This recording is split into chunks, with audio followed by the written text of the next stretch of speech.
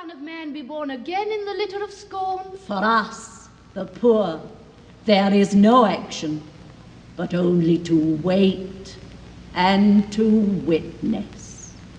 7 years and the summer is over. 7 years since the Archbishop left us. What does the Archbishop do, and our sovereign lord the Pope, with the stubborn king and the French king in ceaseless intrigue, combinations in conference, meetings accepted, meetings refused, meetings unended or endless at one place or another in France? I see nothing quite conclusive in the art of temporal government, but violence, duplicity, and frequent malversation. King rules or barons rule.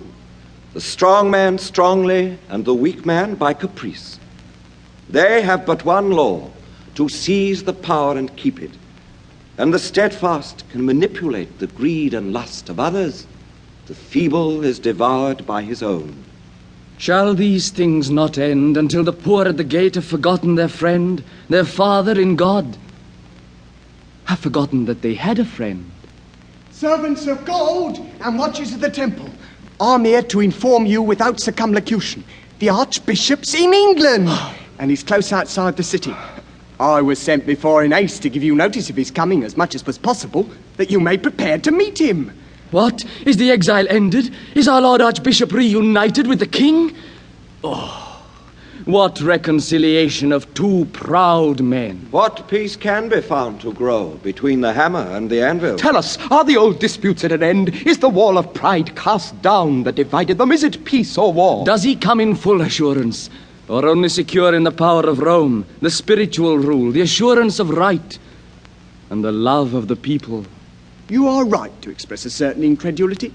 He comes in pride and sorrow, affirming all his claims, assured beyond doubt of the devotion of the people, who receive him with scenes of frenzied enthusiasm, lining the road, throwing down their capes, strewing the way with leaves and late flowers of the season. The streets of the city will be packed to suffocation, and I think that his horse will be deprived of its tail, the single hair of which becomes a precious relic. He's at one with the Pope and with the King of France, who indeed would have liked to detain him in his kingdom.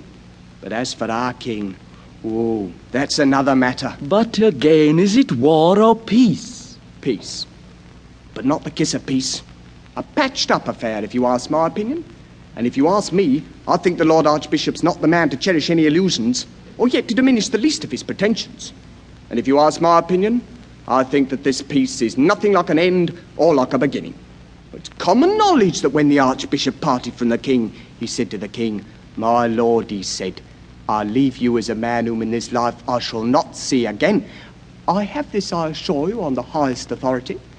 There are several opinions as to what he meant, but no one considers it a happy prognostic. I fear for the Archbishop. I fear for the Church. I know that the pride bred of sudden prosperity was but confirmed by bitter adversity. I saw him as Chancellor, flattered by the king, liked or feared by courtiers in their overbearing fashion, despised and despising, always isolated, never one among them, always insecure. His pride always feeding upon his own virtues, pride drawing sustenance from impartiality, pride drawing sustenance from generosity, loathing power given by temporal devolution, wishing subjection to God alone.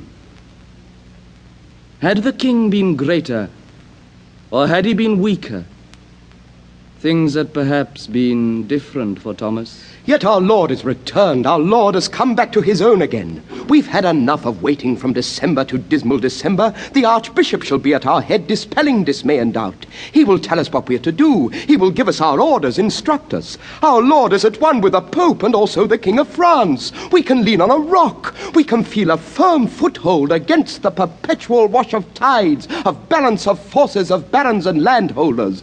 The rock of God is beneath our feet. Let us meet our Archbishop with cordial thanksgiving. Our Lord, our Archbishop, returns, and when our Archbishop returns, our doubts are dispelled.